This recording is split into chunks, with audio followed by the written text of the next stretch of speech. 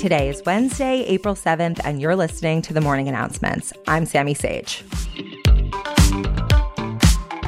The takeaways from day 7 of the Derek Chauvin trial were testimonies by 4 witnesses. The first witness called by prosecutors today was Sergeant Kerr Yang, a crisis intervention training coordinator with Minneapolis PD. Sergeant Yang asserted that officers are supposed to constantly reevaluate situations and change their actions accordingly. Prosecutors here were trying to establish that the officers were trained to assess the situation and should have gone from using force against Floyd to trying to provide him with medical attention. The next testimony was from Johnny Mersel, a police lieutenant who's a use of force trainer who teaches officers Brazilian jiu-jitsu and other hands-on tactics for subduing subjects. Mersel testified that when trying to control a subject, officers are trained to use the lowest level of force possible.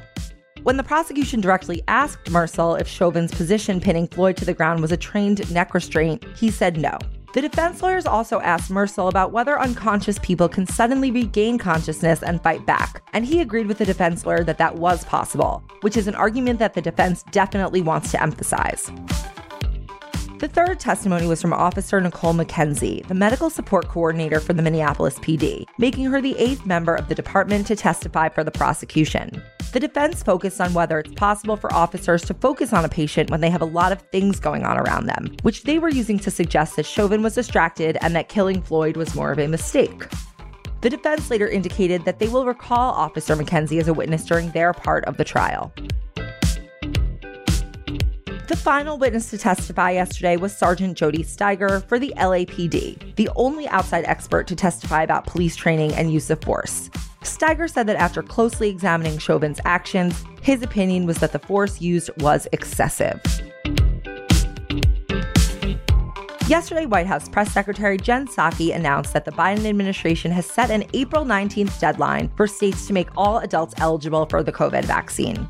Holy shit, that's like really soon. I need to start practicing my in-person social skills. Remember yesterday when I shared the good news that Arkansas Governor Asa Hutchinson had vetoed the bill that denies healthcare to transgender youth? Well, we can't have nice things because today Arkansas lawmakers overrode the governor's veto to enact the ban on gender-confirming treatments and surgery for transgender youth. Mitch McConnell called the actions of the corporations who oppose the Georgia voting law, quote, stupid, and accused them of acting like a woke alternative government. He added that this is a warning to corporate America to stay out of politics and that they would invite serious consequences if they become a vehicle for far-left mobs to hijack the country. What are you going to do, Mitch? Raise their taxes? By all means.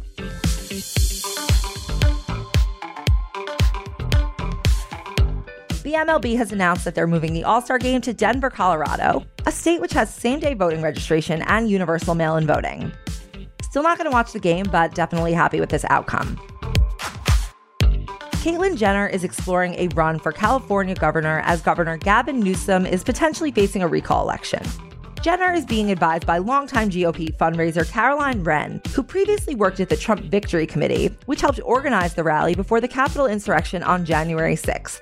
It's hard to imagine that Caitlyn could find worse people to hang out with than her own family members, but somehow she has managed to get it done. Thank you for listening to The Morning Announcements. If you're enjoying this podcast and want to show your support, head over to our iTunes feed to rate, review, and subscribe, or follow this podcast if you're listening on Spotify. If you want more of my news content, follow me on Instagram at Sammy, where I post funny news content throughout the day. Also, be sure to check out our Betches Sup and Morning Announcements merch collection on shopbetches.com. Until tomorrow, I'm Sammy Sage, and now you know what the fuck is going on.